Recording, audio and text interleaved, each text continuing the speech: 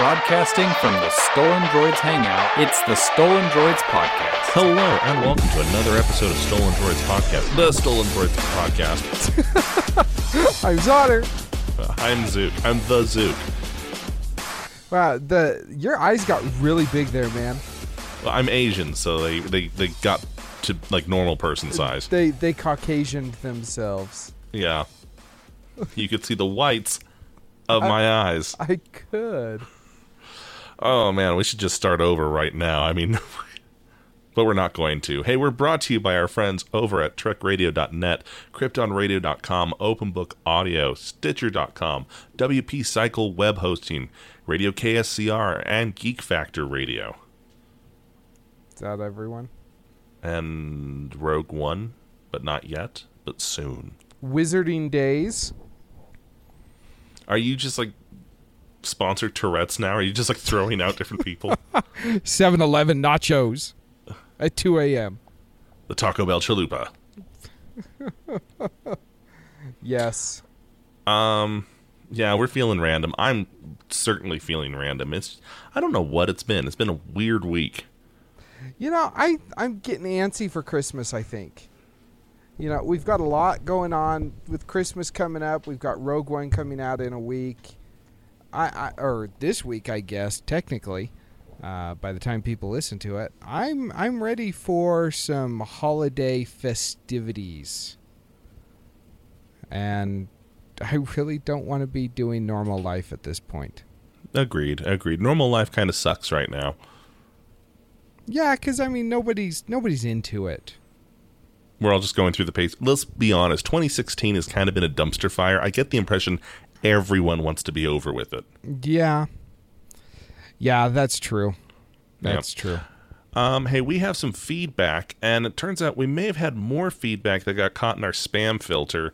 Paul writes us, we were talking last week about the Moto 360, the watch with the flat tire, and he says, "Hi guys, I couldn't agree more with the comments made on Android Wear. For the reasons stated on the Moto 360 and the Fossil watch, I didn't like the big black lip on the bottom. For that reason, I went with the Huawei W1 and the full 360 screen available. I sent an email last week about broadband in the UK, but it was full of spam type words. Thanks again for the podcast, Paul." And then he sent a picture of his new Huawei watch listening to our last podcast episode. It's pretty. It's dope. Wow, welcome to 1992. Dope, yo. For shizzle. Okay, we're starting to move into the future a little bit there. So Don't stop believing. So did you find his feedback in the spam No, it never filters? even delivered. It never delivered to us. Interesting.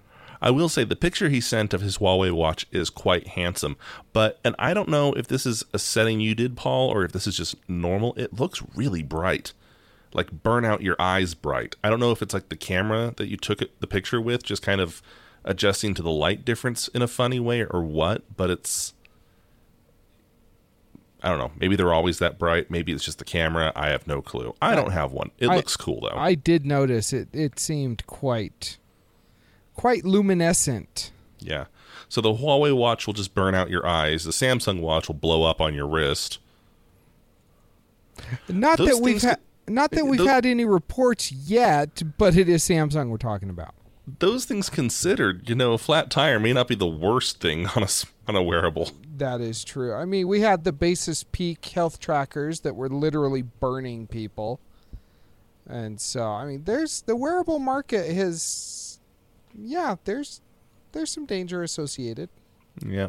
Hey, you know what? We've been talking about that. Let's jump right into it because we actually have headlines concerning that. I didn't mean to start this way, but we're going to go with it anyway.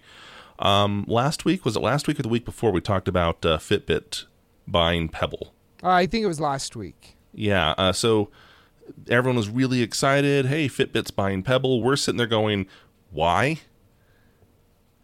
Well, it turns out they bought them for their patents, for the R&D, for all that stuff. They didn't care about the customers.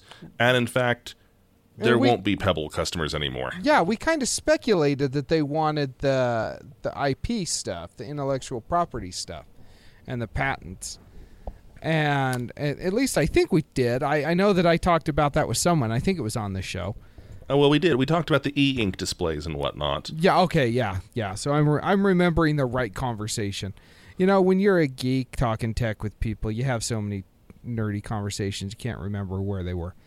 But yeah, it turns out that we were spot on, and they're really kind of screwing over the Pebble customer, discontinuing warranties and sales and everything immediately. Yeah. Okay. So this is something we didn't call because we didn't see this coming, and evidently neither did Pebble users, mainly because Pebble lied about it.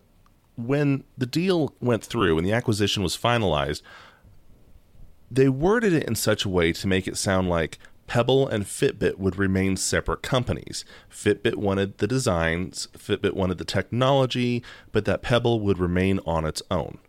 And I guess technically that's true, but what they're not saying in that, which has come out this week, is that Pebble is now closing doors. Yes. So you have a Pebble? Awesome. Support will not fall to Fitbit. Sorry, it's not supported anymore. Oh, you need a software update? Sorry, Pebble doesn't exist anymore. Oh, you put money down on a new Pebble and haven't gotten it yet? Sorry, Pebble doesn't exist anymore. See where I'm going with this? Now, they just recently raised, like $12 million or something on their most recent Kickstarter, which we talked about at the time. And I said, I think that's dirty what they're doing, because they are not a Kickstarter company anymore. Yet Right. They're doing everything through Kickstarter, which And tells most me of those people have not gotten their watch. that's true, and it tells me that their marketing people in their company suck because they don't know anything other than Kickstarter. Yeah. But that's beside for reference, the point. before we go on, we should point out that $12 million was raised in such a way to say, buy this watch. For $200, you can have this watch. Yeah, that's not a Kickstarter. That's you selling the watch. But then 9 months later, they still haven't delivered the watch. Exactly, and they say that they will be giving refunds to people. But through Kickstarter. Yes, which Kickstarter, if I understand it correctly, there's no real obligation to return the money. Right. I that's like in the terms and conditions. So I don't know. I think that Pebble really kind of screwed a lot of people over in their business. It seems really practices. skeezy, doesn't it? Oh, very. Very. Unbelievably skeezy. And it's funny because when Pebble first came onto the scene, they were like the golden child of Kickstarter. They were proof that crowdfunding works. Yes. We have an idea, we throw it out there to the masses, we get huge money from it, we build a product, we bring it out, everyone gets it, everyone's happy, and then they just went full-on skeevy from it. And I remember Schmitty going on and on about what a great company they must be because they did it and they did everything right. I can only imagine what he's thinking right now. And see, I think we disagreed about that on the show. If you go back and listen to the show where we were talking about Pebble's Kickstarter, I didn't think that what they were doing was right. Yeah. I think it was pretty shady because you're exactly right. It's not a Kickstarter. It's a sale. They're an established company that was selling their products via Kickstarter as opposed to eBay or Amazon. I mean, I think Pebble they deserve what they have coming to them, but I feel bad for their customers because they are screwing over a lot of people right now. Really, really hard. Very hard. Also in the wearable crowd, and I'm not really sure I'm understanding this article as much as you do probably, but the reports are out. The wearable market is starting to rebound, but only barely. Am I reading that right? Is this the one from Pocket Now? The article? Yeah. Well, it's interesting because we've talked about how smartwatches and everything are kind of not really a viable market at this point. Tim Cook strongly disagrees, but if you look at the sales from the last quarter, Apple has, it looks like they shipped 1.1 million units in the third quarter. They have a 4.9% share, and that's down from last year of 71.8% is in terms of their shipments. Now, we know that that's how it is with Apple. The new thing comes out, people buy it, and then sales drop off, and so they come out with a new thing. It's a cycle, but they're not coming out with the next new thing. The interesting thing is Samsung. Well, yeah, since I just slipped my tongue there, Samsung's annual shipment growth is up 100% over last year. They've got 4.5% of the market. And they've come out with some, like the Gear, what is it, the Gear 2? Is it the Gear 2? The S2 came out in 2015, and the S3 is coming out, I think it's starting to ship at December 31st of this year. But the interesting thing about the Gear Fit 2 is it's a fitness tracker. You look at the number one wearable with 23% of the market. A full quarter, basically. Yeah, it's Fitbit. And so people are buying the wearables, but they're buying them for the health tracking. And if you look, it appears that health tracking wearables are about 85% of the market right now. I mean, Garmin has just under 6% with theirs. I mean, it's all health tracker. People don't want to buy a wearable so that they can play Candy Crush on it. They want it for, the pedometer or whatever the case may be. So I think that that's interesting that, Apple doesn't look like they're doing really well in this market. Again, they disagree. But the fitness aspect of it is really, really kind of getting a solid foothold and just running away with everything. Which is funny because fitness is actually where the wearable tech first started. Yes. Just if you're going real old school, we're talking just connected pedometers. Yeah. Well, even before it was all connected, a pedometer was, you go buy a $4 pedometer at Walmart and clip it on your belt and you walk. Imagine, do you remember how uncool you were if you had one, though? You compare that to like an Apple Watch. Oh, yeah. It's like the antithesis of it. Fancy word right there. Yeah, for sure. I need to go Google that. I think it means opposite. Antithesis. No, I'm just joking. I'm not doing that. All right. Let's jump back into things in order. I think that was our only wearable, our last one. We may come across another one. So here's an interesting one, kind of talking about politics in a way. So Trump tends to use Twitter. Newsflash, I know. I don't think he's probably not going to have any press conferences for the entirety of his presidency. Nothing from the West Wing. It's all going to be from Twitter. But there's a certain rule on Twitter that you can't call out people individually in real life. It's really, I see people calling people out all the time.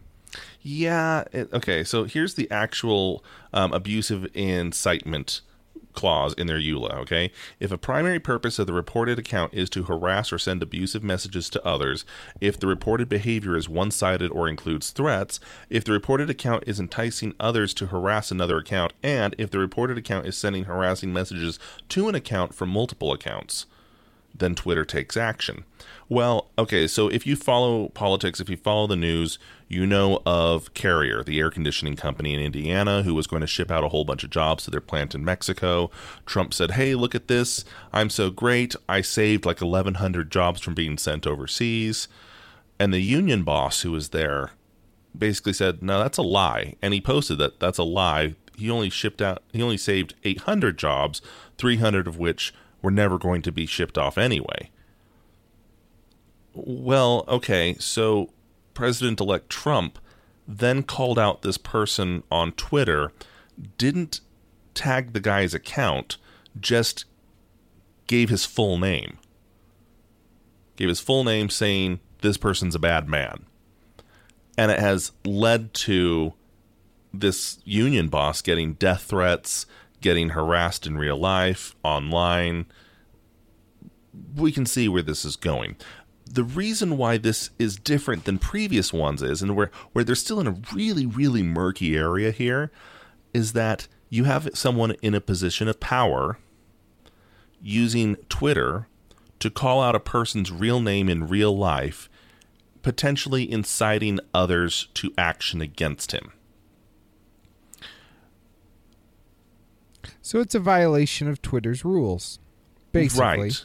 Now, it could be argued, and this is a BuzzFeed article, they do bring up, as a union leader who has spoken to the media, it could be argued that he is now a public persona and he waives any of those rights.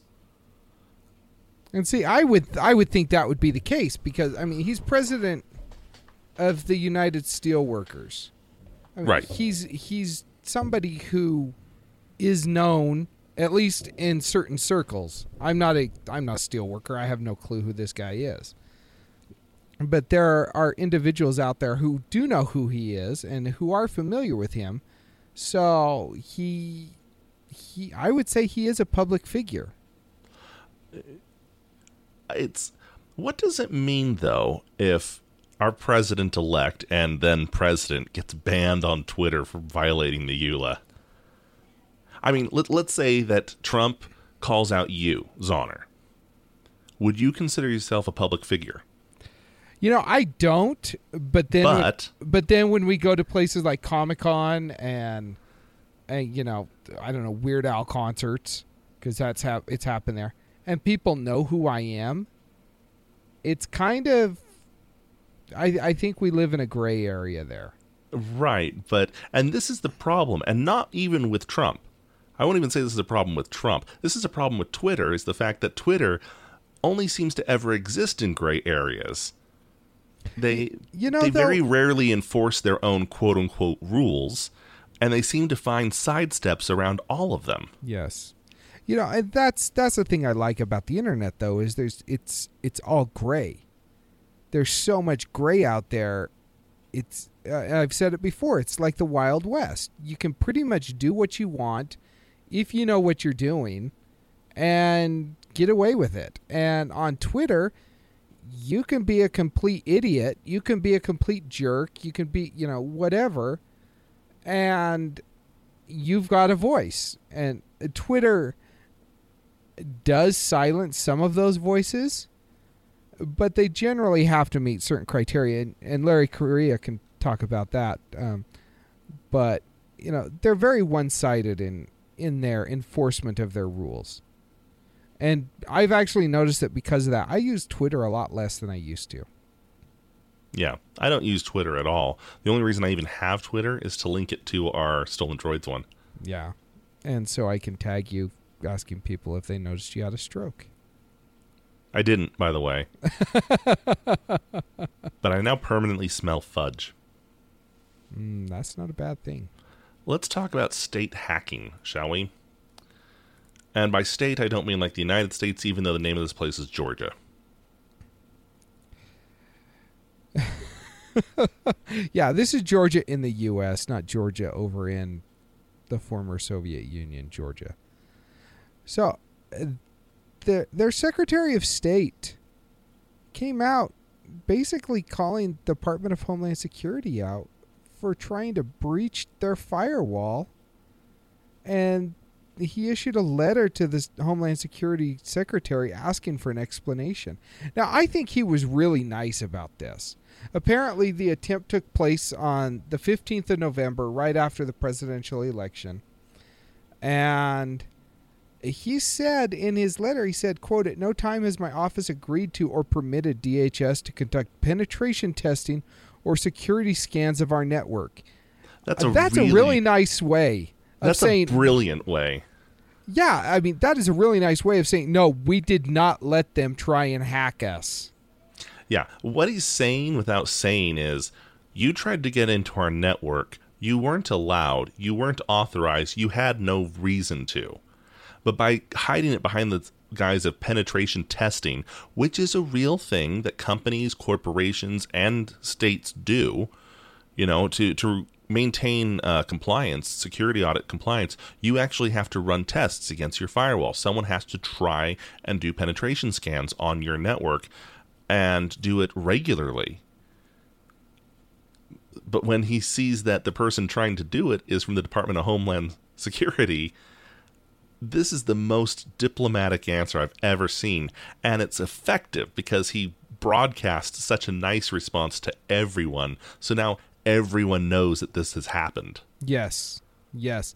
And apparently what happened is Georgia was one of 2 states that refused cyber hygiene support and penetration testing from DHS leading up to the election. They said, no, we've got a third party that does it. We're good.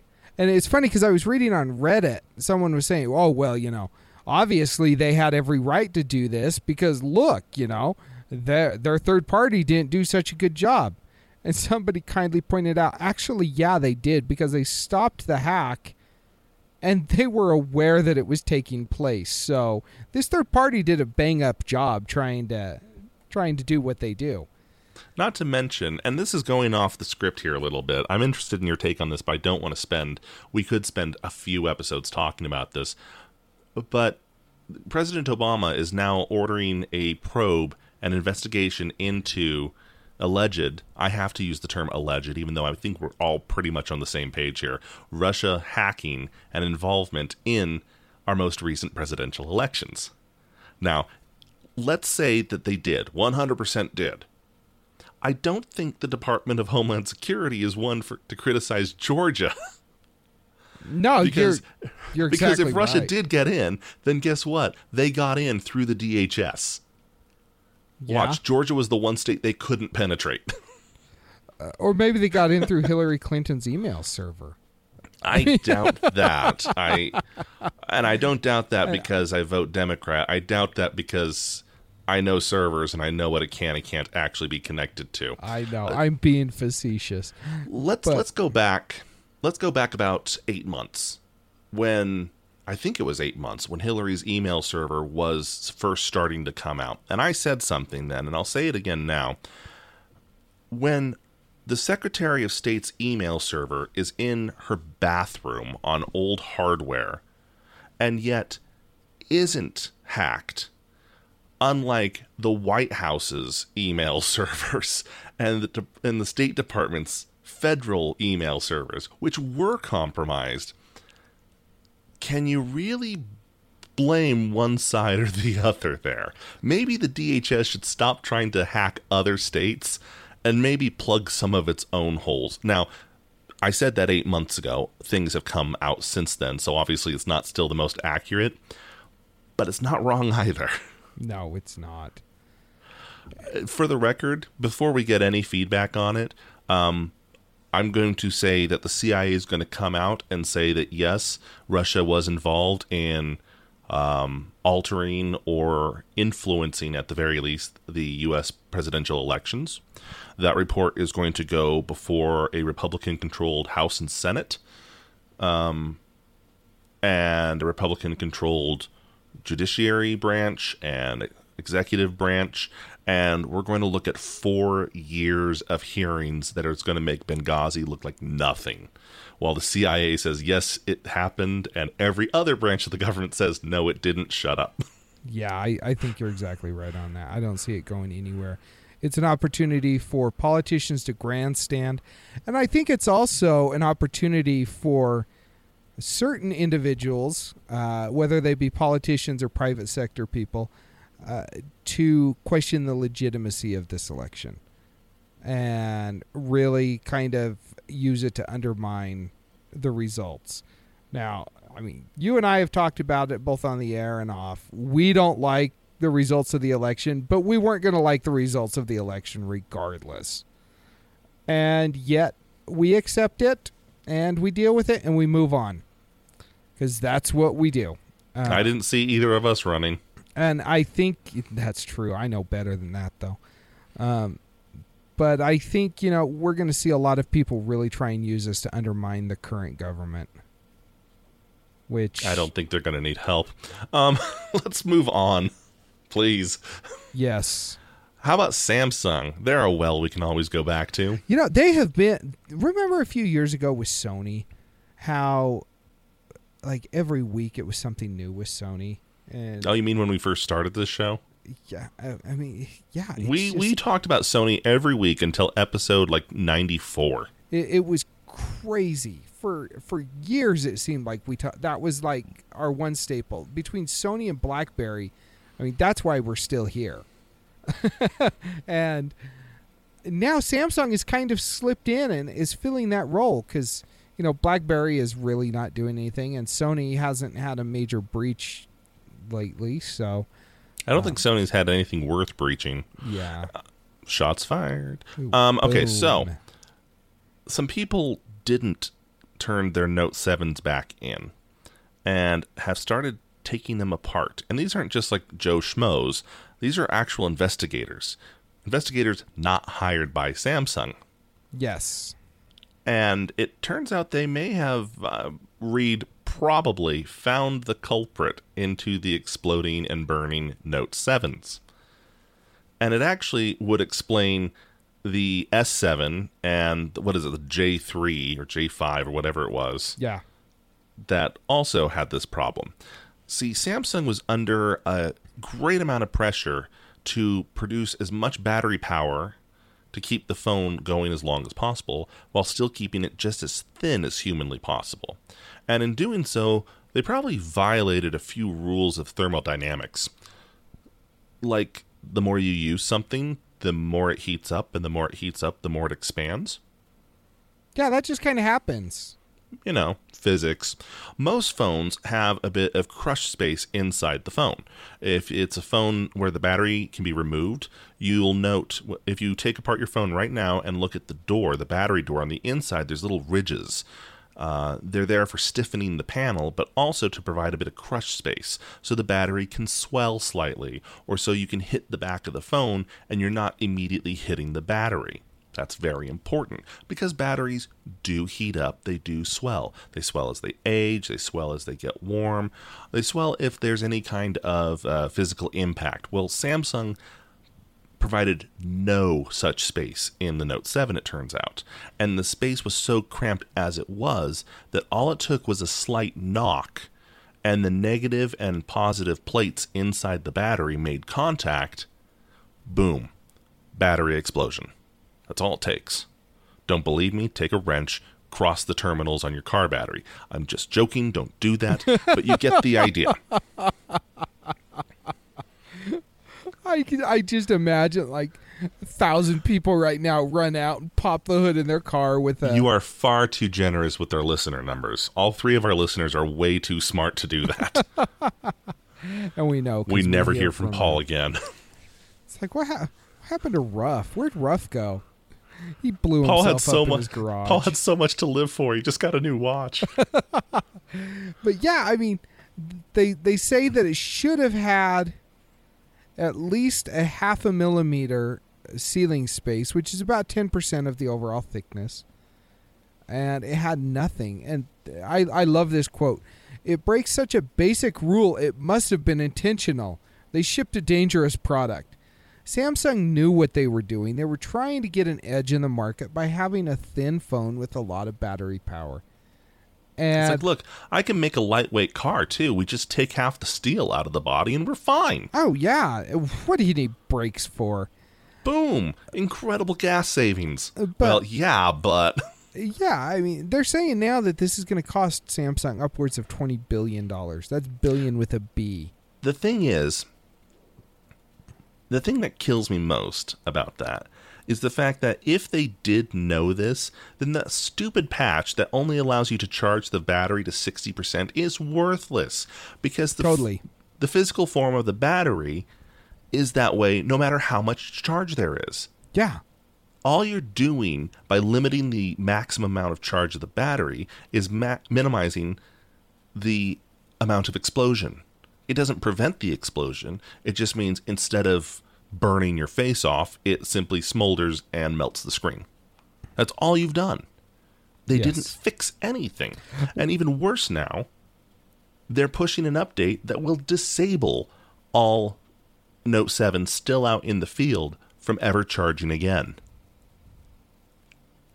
At this point, does it really matter, though? I mean, It does, and here's why. There's a way they could have fixed this.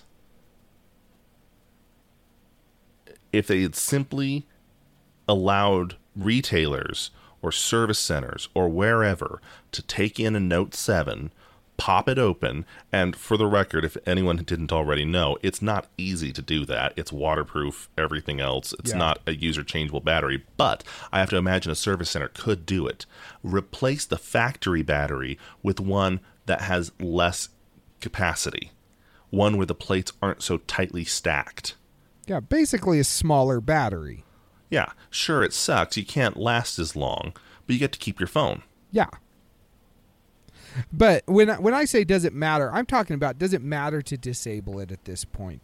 Because haven't all the phones either, or at least the majority of phones, either been A, returned to Samsung, B, torn apart to try and diagnose what was causing the problem, or C, just straight up exploded? I want to wait for the inevitable news report. And I say inevitable because you know this is going to happen. Someone's going to come out and say, oh, yeah, I have a Note 7 still, and even though I'd heard those news reports and everything, mine was still working fine, but now it doesn't charge and it's dead, and I can't use it anymore. What should I do? And the phone retailer saying, well, sorry, we can't return a dead phone that won't charge. You're stuck with it now. Just wait. I know this will happen. You're not wrong. I think you're right on that. I take it back. Because you know there's some kiosk at the mall with a 16-year-old working there going, oh, I don't think we can return it. It's obviously faulty because you voided your warranty. Yeah. Why is this exploding? It came from the factory that way. They had an S6 blow up on an airplane this week. Did you hear that? I did not. Yeah, I think it was a flight. They were over the Atlantic, I believe. And yeah, a Galaxy S6 caught on fire. They were able to extinguish it and stuff, so it wasn't a problem on the flight. But and then they stuck it in a bucket of ice for the remainder of the flight. Good call. But yeah, an S6 actually caught fire on a plane this week. But there's nothing to worry about. Samsung, get your batteries in order. For all the crap we give Apple, you've never heard of an iPhone battery exploding. You've heard of them losing antenna signal and audio and touch capacity and fingerprint recognition and camera working and screens with yellow lines and everything else, but you've never heard of one exploding. For some reason, I want to say we have. Dang it. Well, you Google search that while I move on to our next headline. Okay, you do that. Or I'll do that.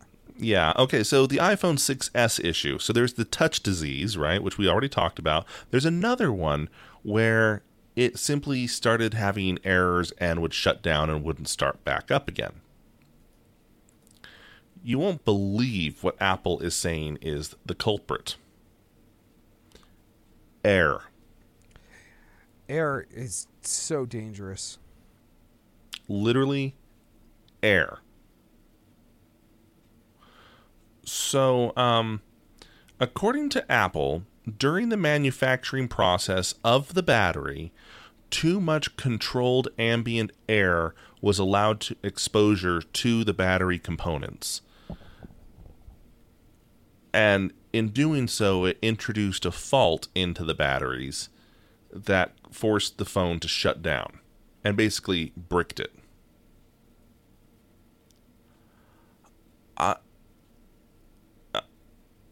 This is another Pocket Now article, and I think they say it better than I could. They say, quote, that sure sounds unusual, so much so, in fact, that we believe it may well check out. It's simply too weird to be fabricated. Nice. Now, yeah, those batteries are very much controlled. They should only be exposed for a certain amount of time. They should be sealed in a certain environment. It's kind of like back in the day when Intel's manufacturing process was so incredibly clean but still so new that even a slight piece of dust in the manufacturing process could completely screw up an entire batch of chips. So, I guess good job on that. Well done. They should be proud. Now, I don't know where to go with this. I did a Google search real quick on I just searched for exploding iPhone, and I'm fairly certain that we've talked about something, but it looks like all of the stories of exploding iPhones are from within the last week. Exploding sales? No, they're like literally blowing up now, and not sales wise. I guess it looks like some Chinese people, iPhone 6 users, their phones are not just shutting down unexpectedly, but also allegedly exploding. As of December 2nd, there have been 8 reported iPhones which exploded between September 1st to November 30th. And it looks like they're all Chinese, so... Yeah, I don't know. But Apple says that reported thermal events are now subject to company investigation, so they will be looking into them. I think they definitely do not want to take the same course as Samsung. No, they really don't. Could you imagine what that would be like for Apple? Because, I mean, they already get enough crap because they dropped the headphone jack, which, Samsung is doing allegedly on the S8. But, with the Apple Maps issues and the antenna that you mentioned earlier, if they started having phones blowing up, I think that would be a pretty serious issue for them. Mm-hmm. More so than it has been for Samsung. Let's talk about something I'm especially excited for. Cortana. Yeah, this is an interesting one. I am so happy about this and so worried.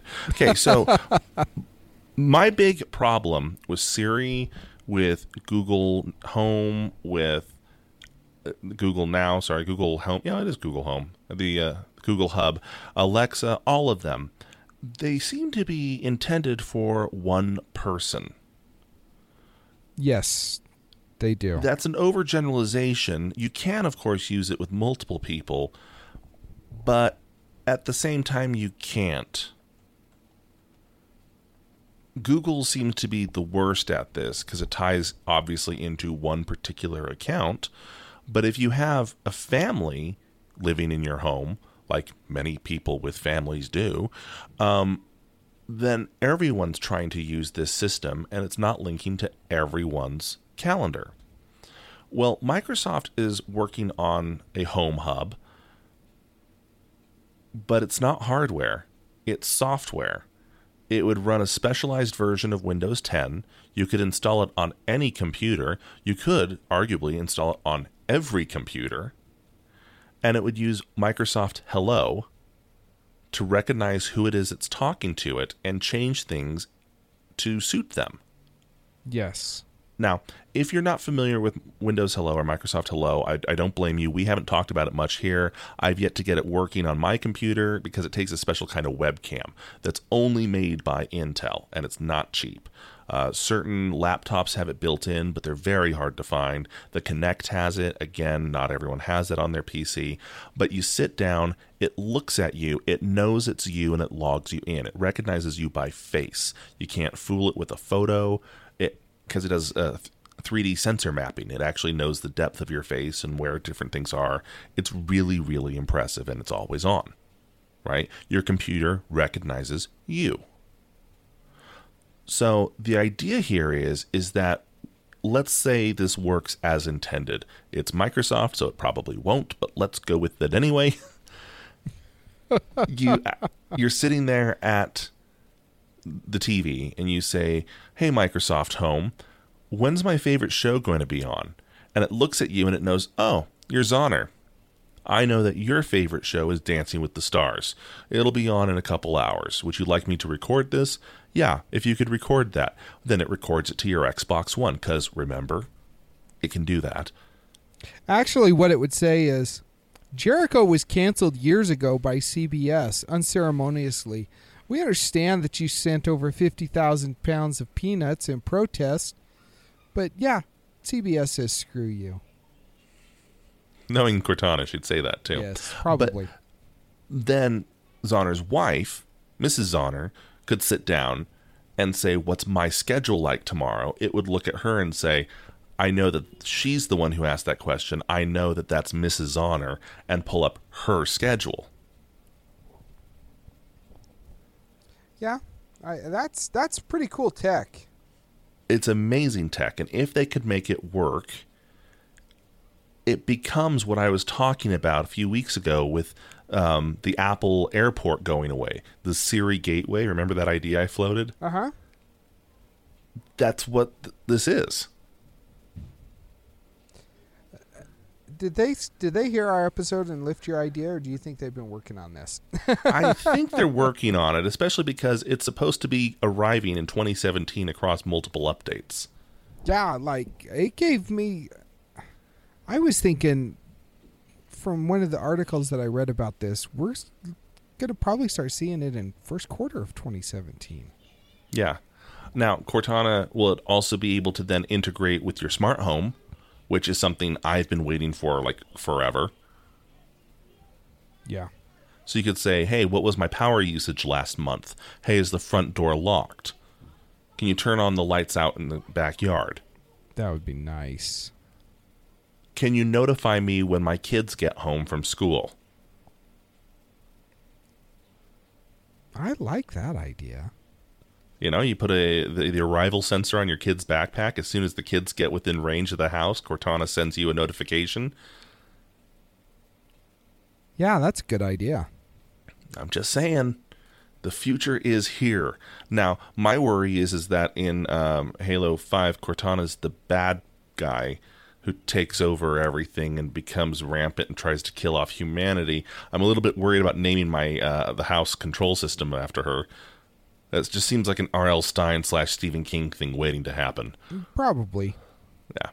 Probably. Yay. It's like Hal. Hal is just going to, Cortana is going to destroy us. In other Microsoft news, they have acquired LinkedIn, which is not really a surprise. We knew they were looking at it. Yeah, well, we talked about that they were going to buy it, but it's now official, and they've told us what they're going to do. Yeah, they're going to pay $26 billion is what they're going to do. Yeah, that's a lot of money. You know what my first inkling was that they were going to do this? Outlook 2013 had a built-in plugin that you could link it to social media. Yes. But the only social media you could link it to right then was LinkedIn. Yes. Well, and that made sense, too, because you're using Office products in the office. You use LinkedIn in the office. It's a corporate thing as opposed to a personal, Although there are people, I'm noticing more and more people sharing just trash on LinkedIn. They think it's Facebook now. I don't know. I wonder if Microsoft thinks it's Facebook. Ooh, like, do they think that this is? Ooh, look, we have a social network now. No, you don't. This is Facebook for the business professional. No, it's not. That would be Facebook. Now, what they are planning on doing is integrating it more with Office 365. So LinkedIn Lookup will correspond with Office 365, and Office 365 can also correspond with your on-site Active Directory. So those can all be linked, which is great until you leave the company that your Active Directory login is through. Yeah. I'm not real sure about that. What it does mean is that if your company doesn't have profile pictures for everyone in Active Directory, mine does, I'm very particular about that, it means that it will pull your LinkedIn profile picture instead. And it'll make that standard across everyone. And I've already seen this in effect. Okay, let's say that I didn't have a corporate photo in Active Directory that my Office 365 installation pulled from. Instead, it would send out my LinkedIn profile. Now, Zahner's not part of my company. He doesn't even use Office 365, but he does use Outlook. He receives an email from me. The email comes across, and it's in Outlook. And even though he doesn't use Office 365, my picture is up there in the corner. This is already a feature. It has been for like 3 years. Yeah. Which by the way, should be a good reminder to everyone to have a nice professional photo on LinkedIn, because I've received a lot of emails from people who don't. I've seen some horrible photos on LinkedIn. Oh my goodness, that was awful. Maybe they really do think it's Facebook now. I think they do. It's like Facebook Pro. Let's go into Facebook, shall we? Facebook is the scum of our society.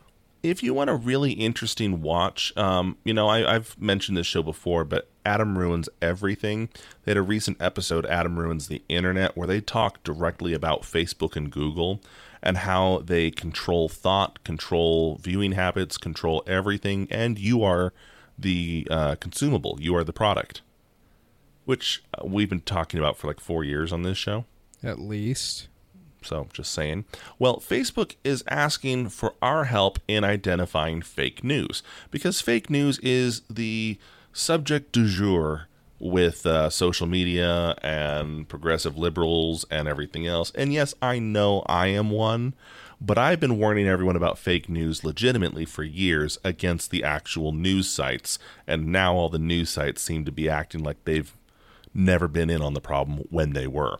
And they are the cause of the problem. You know, I was thinking the other day, the way that the media is so one-sided and they protect their guy, and then the way that government and politicians protect their guys, it just leads to conspiracy theories, which then fosters this whole fake news. Well, and the thing that people don't seem to understand is where Facebook is involved, Facebook is also protecting their guy. The only problem is their guy is their shareholders. Yeah. And they protect their guy by getting you to click on things. Click on everything you can. Share everything you can. If you're not sharing things, if you're not posting things, you're not creating content. If you're not creating content, you're not making the money. Oh, look, Zonar, we noticed you haven't created any content for a while. Hey, remember this thing you shared 3 years ago? Isn't it fun? Wouldn't you like to share that again now? Quote unquote, create content. Here's a video we made of your stuff. Share it for us. They actually create more content. They actually blocked my daughter's account a couple years ago because she hadn't been doing anything with it. She used it for certain things, but it wasn't being used the way they thought it should be used. Right. And so they're like, oh, this must be a fake account. She's not using it the way we see fit. So they shut her down. And it's crazy. So now Facebook is asking for everyone else's help in identifying fake news with misleading headlines. And it's like, dude, Facebook, have you ever been on your own site? You don't need our help. You just go through it. I mean, it's like 90% of the stuff has misleading headlines. And I hate the fact that even the legitimate news sites, like our local news stations, will post links to their stories. And it's all clickbait. Right. And the worst thing about this is that the way they're doing it is so subjective. It'll have a article, right, and it'll have the leader and the headline and a little thumbnail for it. And underneath it will have a quick survey. How accurate did you think this was? Well, here's the problem. It's subjective. Totally subjective. You could say, well, sure, but isn't most news, isn't most survey, most opinion subjective? Well, yeah, except for the fact that people famously choose their own facts on Facebook. You could say that the headline says, scientists confirm sky is blue because of solar refraction. Right? Guess what? That's scientific fact. But is it? There's going to be that one truther on there who's going to say, nope, totally false. It's Exactly. just the government agenda trying to shove the round earth theory in our face. Everyone knows the sky's blue because God made it that way. You know, And he's going to select that it's totally misleading. There- So this doesn't solve anything. they're going to be the guy like me that throws out the word allegedly just in the comments. That's all they post is allegedly. And yeah, you're exactly right. It is all subjective. It is. I mean, you've got people posting, images of dinosaurs from 65 million years ago this week. Oh, look, we found a dinosaur tail. It's got feathers. It's like dinosaurs didn't exist. Yeah, there is no way that this is going to end well. Yeah, the problem, okay, so it's been a bad election year. We can all agree on that. And the Electoral College has come up a lot in discussion, mainly because of the results of the election.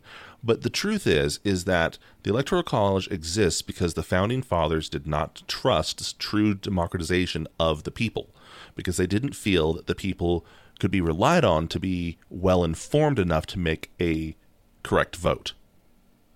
And Facebook is a perfect example of that. It really is. You could put out two different theories, and both of them be accurate, and both of them be valid, but be slightly different in the details.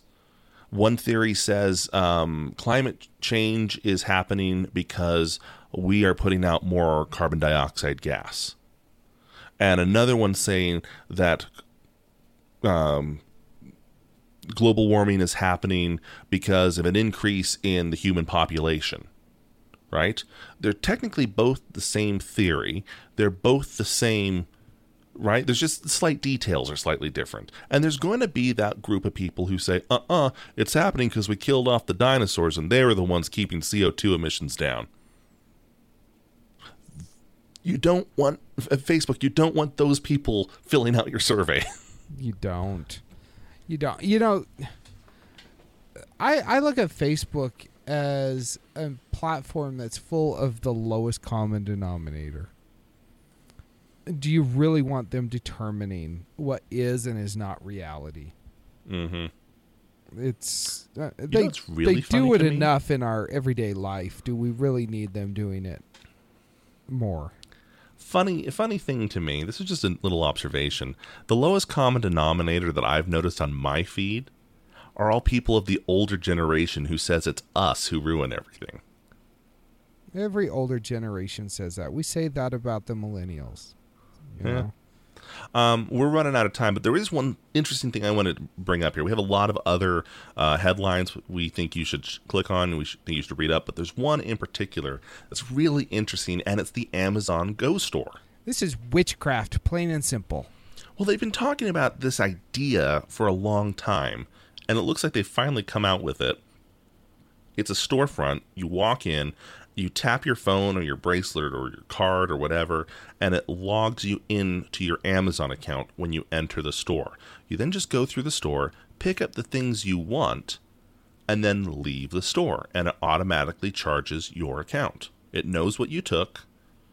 It knows how long you were there, all this stuff. On one hand, it's kind of the future. Again, we've been talking about this idea for forever. Yes.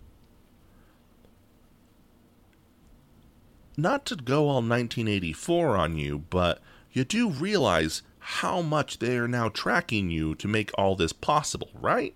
Well, and along the lines of that, I heard a lot of people saying when this was announced, if you watch the video, it's amazing. If you haven't seen it yet, definitely check it out because it is fascinating how they're doing this.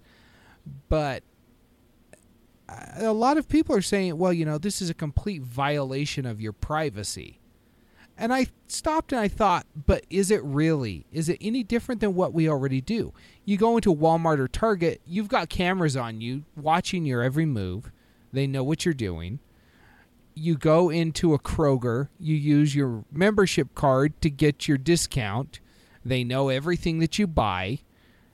They know how frequently you're shopping in the store. You go to Amazon.com, they know everything you look at. They know everything you buy. They know where you live. I mean, they know this information is all already out there. I don't see this as being that big of a change from what we already do, other than the fact that it's very tech heavy. It's much more approachable to marketers. They don't have to jump through as many hoops. Right now, if they wanted to get this information, they'd have to say, Zoner used his Visa at this store at this time on this transaction number. Cross-reference it with the store's database to say, this transaction number pulled up these items. Yes. There's a lot more hoops. And many of those hoops are illegal to get for a lot of marketers. This suddenly makes it very easy for them. Does it, Now- though? Are they going to have access to all that? Oh, Do I you imagine think- Amazon would be happy to sell that. Most of it. And lest we forget, Amazon is itself a retailer. Yes, they are. Even if they don't sell it to another retailer, they're still using it. Yeah. Now, currently, this store idea is only available to Amazon employees. You can sign up for notifications to see when it comes out to everyone else. I'm going to make a prediction right now and say it will not ever come out to everyone else, but instead there will be elements of it that get sold to certain shopping chains, and we will never ever hear about it. Yeah. Certain parts of the tracking will become standard in different markets throughout the country. And we'll take it for granted that, oh, hey, the new self-checkout lane is a lot faster now. And we won't know it, but it'll be this technology. Yeah. I will say I hate I think I just- self-checkout lanes. I think I just gave Zoner a headache.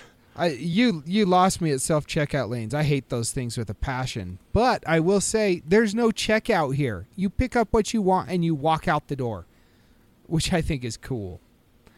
And how do you shoplift? Is it even possible to shoplift from this store? Don't sign in when you walk in. But you know that it's going to be like a Subway or something where you have to go through. But it's okay. They got your retinal scan on file. Most likely they do. All right, into our favorites this week. Mine is one I never thought I'd be so happy to see, Spider-Man Homecoming. We posted this on our Facebook, well, Zoner did, and chances are good that if you've heard of this thing called the internet, you've seen this. But it's the first trailer for Spider-Man Homecoming, Marvel's first attempt at a Spider-Man movie.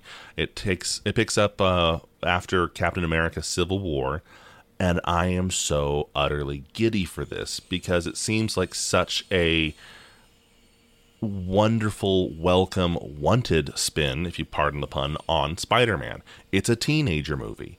It's not some cosmic adventure with a floating purple guy and a whole bunch of side quest stories that you'd only know if you were a hardcore comic geek. It is a teenager story, which is what Peter Parker is. Tobey Maguire's Spider-Man was only good in the first one as long as he was in school. Once he left school, it was boring. The Incredible Spider-Man, we won't talk about that. They never happened. It never, ever happened. We all just had a collective stroke. Okay? This one looks like just that awkward teenager trying to find his way in the world. Oh, by the way, he happens to have superpowers. And if they do it right, we will not be treated to another origin story. It seems like he picks up immediately after Civil War. So he has the suit, everything. I actually got the impression that it takes place during Civil War, both before and after. That was kind of the impression I got because it shows in the trailer he's swinging around Giant Man's legs. So that's Ant-Man when he gets big, for those of you who don't know. I'll just say I'm excited. Oh, it looks amazing. And I'm going to disagree with you. I think Spider-Man 1 and 2, for their time, were great films. They were great Spider-Man movies. Spider-Man 3 and the Andrew Garfield ones, yeah, they're just not. But especially Spider-Man 2. My favorite, though, is another movie, full-on movie, in fact, the Star Wars Holiday Special. It is up on YouTube. Somebody put it out there.